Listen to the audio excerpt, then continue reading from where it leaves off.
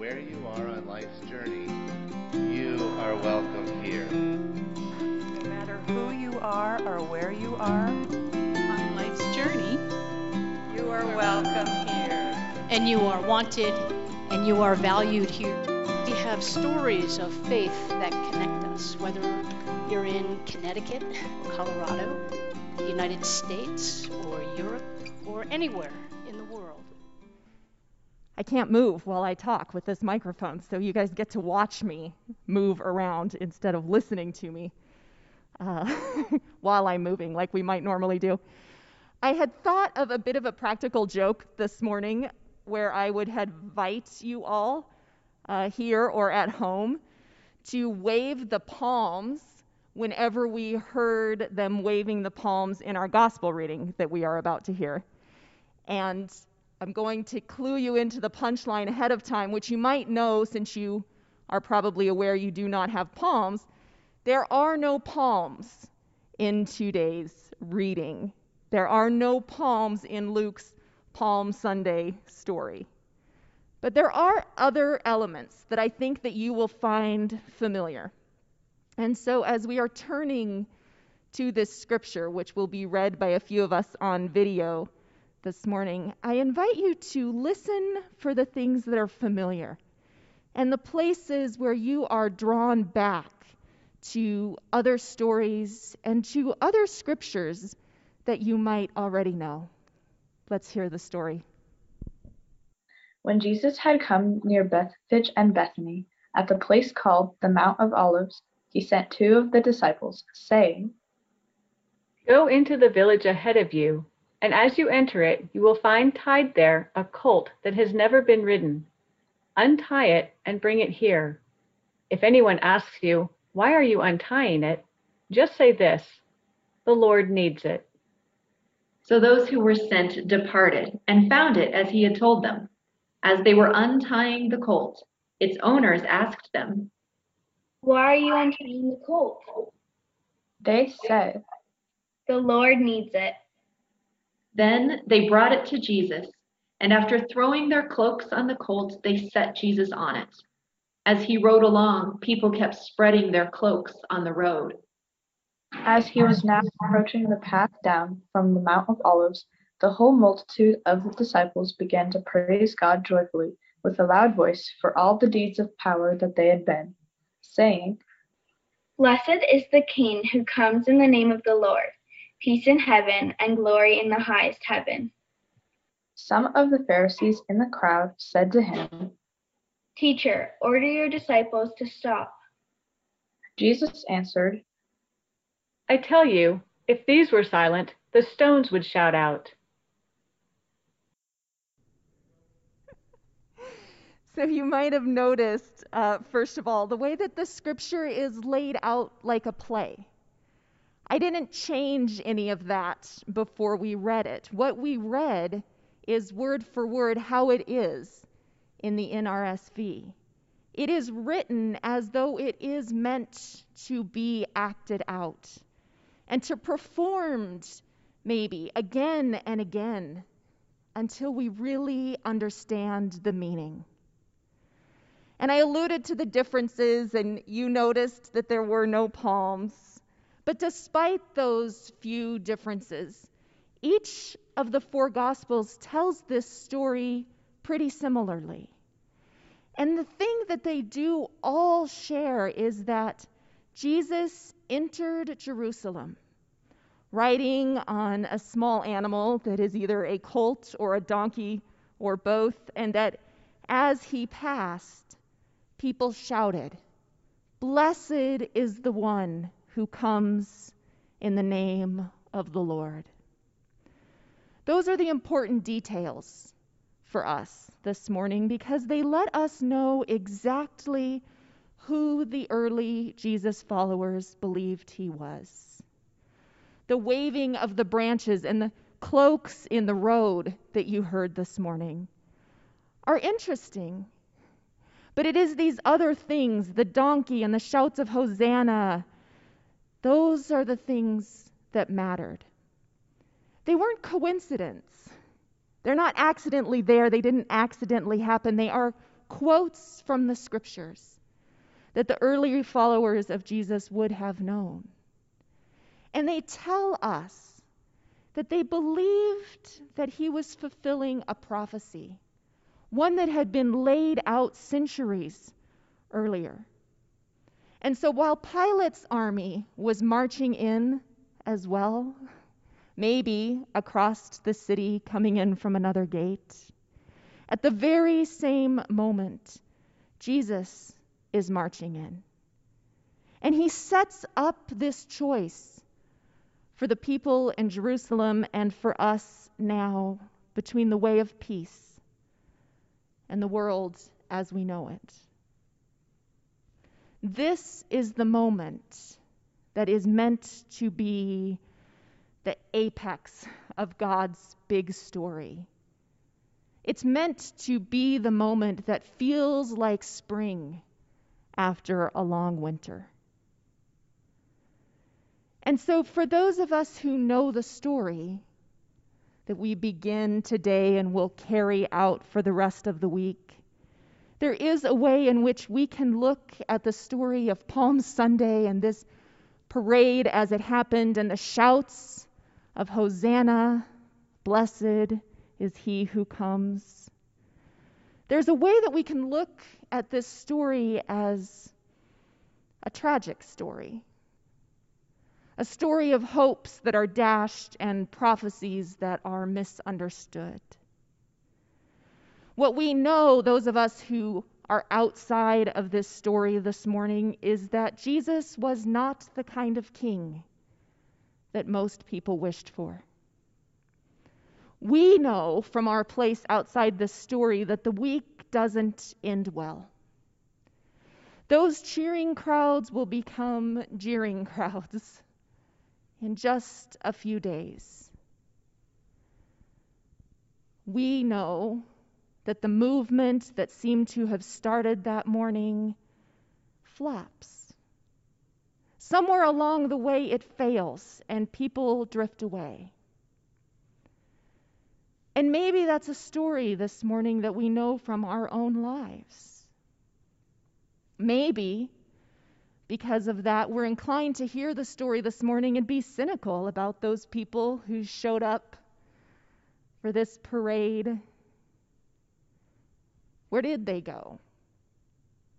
What happened to all of that passion and that hope for change and the shouts? This sermon, I want to say, was pretty well written by Monday of last week. And as I say that, I also feel like in the interest of honesty, it wasn't written on paper. It was written the way that I write my sermons, which is on notes that I dash off and then leave to find later around my office or at my house. And I'm mentioning that right now because I want to ground what I am about to say in this story. This is the story that is always timely and timeless.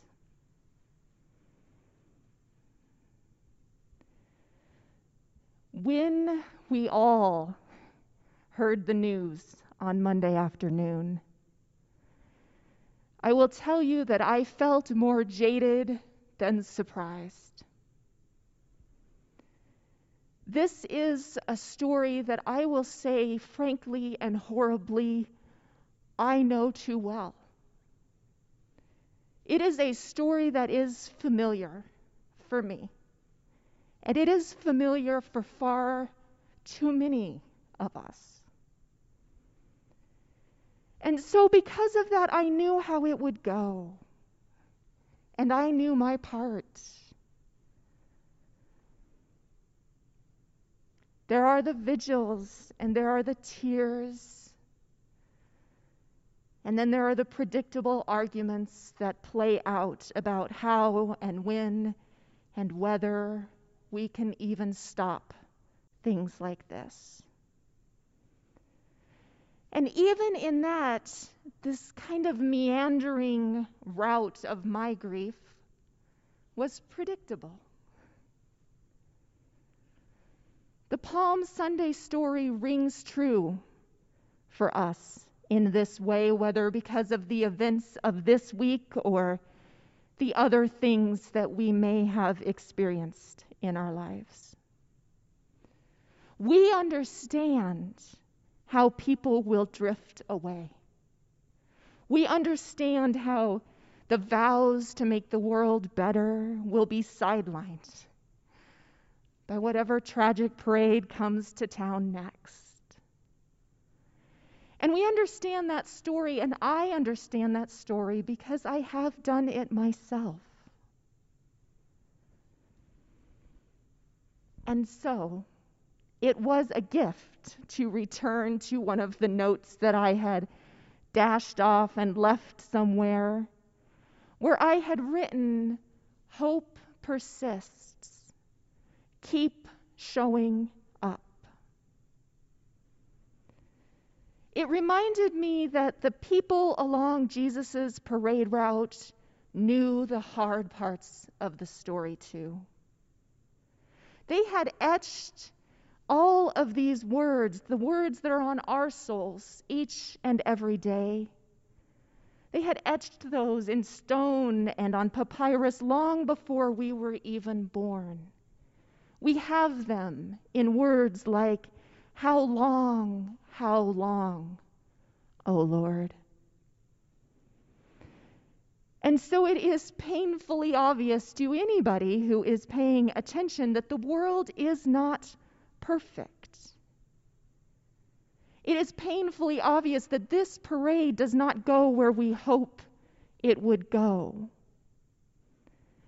But the point of that observation is not to say, why bother? We can't change anything anyway. The point of the story when we hear it each and every year is, and yet they showed up. And maybe the point of it each and every year is for us to say, and yet we show up.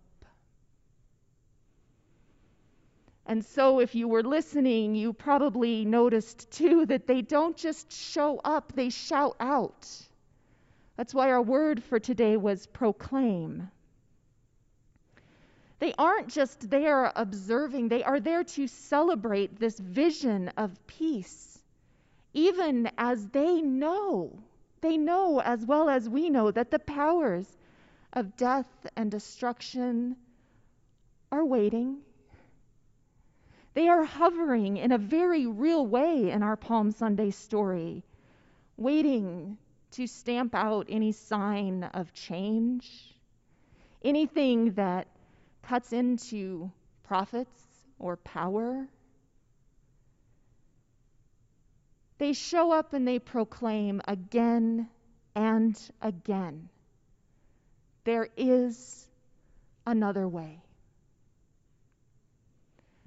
Christian tradition has always wrestled with what it means to be people who proclaim peace. There is this tension that we might feel between this beautiful, lovely Christmas scene where it seems like peace could really happen, and it's hovering right there with the angels and the shepherds and the baby who will lead us. And the tension there is between the hard work that knows what waits. We are standing always in the gap between the dream and the reality. We are standing in the gap between what is becoming and what is. The author of Luke does not shy away from that. He forces us to look at it. And maybe you noticed it too, that the crowds shout out the same peace on earth, glory in the highest, that the angels sang to the shepherds in the field. And then maybe you noticed that this time around, they are told to hush. Go home, it won't matter. Look out for yourself. Forget your neighbor. Luke tells us that it is the Pharisees who rush to hush the disciples. The Pharisees who could represent for us sort of the people in between, like the middle management bad guys. They're the ones who benefit from the world as it is.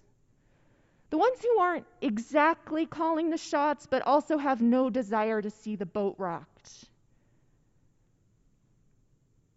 But I wonder, too, as the Pharisees say this, if the warnings didn't also come from others. From sad and wise ones, people who had walked this road before, people who had seen other parades and hopes and tears, people who maybe said, "Go home, it won't matter." I believed once too. And in response, Jesus says the thing that I think we all need to write on our hearts when we are finding ourselves faltering in hope. Jesus says in that moment, if they keep quiet, the stones will cry out. And we could say that it is hyperbole, but it is more than that. It is a significant statement. And maybe it's not even as far off as we think if we turn to some other ways of knowing and draw on some other ideas. I was also this week, coincidentally, just reading that more and more winemakers are playing music to their grapes because the grapes grow better with the sound of beauty. And some agriculturalists think that it's because this noise mimics the sound of water. And there were some other explanations that were honestly not less miraculous to me. Because to say that plants recognize the music or the sound of water is to say that they recognize their relationship to the source of life. That they hear it at some frequency and some level, and that they are growing towards it. Bruce Epperly says it a different way. He says, just look at an electron microscope. Look at a piece of wood or the cells in your body, and you see how alive the universe is. Mystics have known this, and Jesus knew this. And so to claim that the rocks themselves hum with this vision of peace, to claim that they would cry out as well out of need for relationship, is to be drawn back into a different vision of creation, in which everything, not just every human thing or every living thing, but everything knows its creator. It is to say today and each day that we are so much a part of each other, the humans and the animals and the trees, that what is good for the least of us is good for all of us. Which also means, as we think about what and how we proclaim, that to choose silence in the face of any destruction is against God's order. Not even the rocks will stand by if given the chance to speak. And so today, as we stand along that parade route, again, knowing the story that came before it and the story that will come next. Maybe we dare to cheer, to show up another day, proclaiming Jesus as King and believing that this other way is possible. And I would say that if we choose to do that, we don't do it in spite of how the story goes. We do it because of how the story goes. Because we know that in the end, we too make the choices that matter. And that we too see the new possibility that waits and the story that will come next.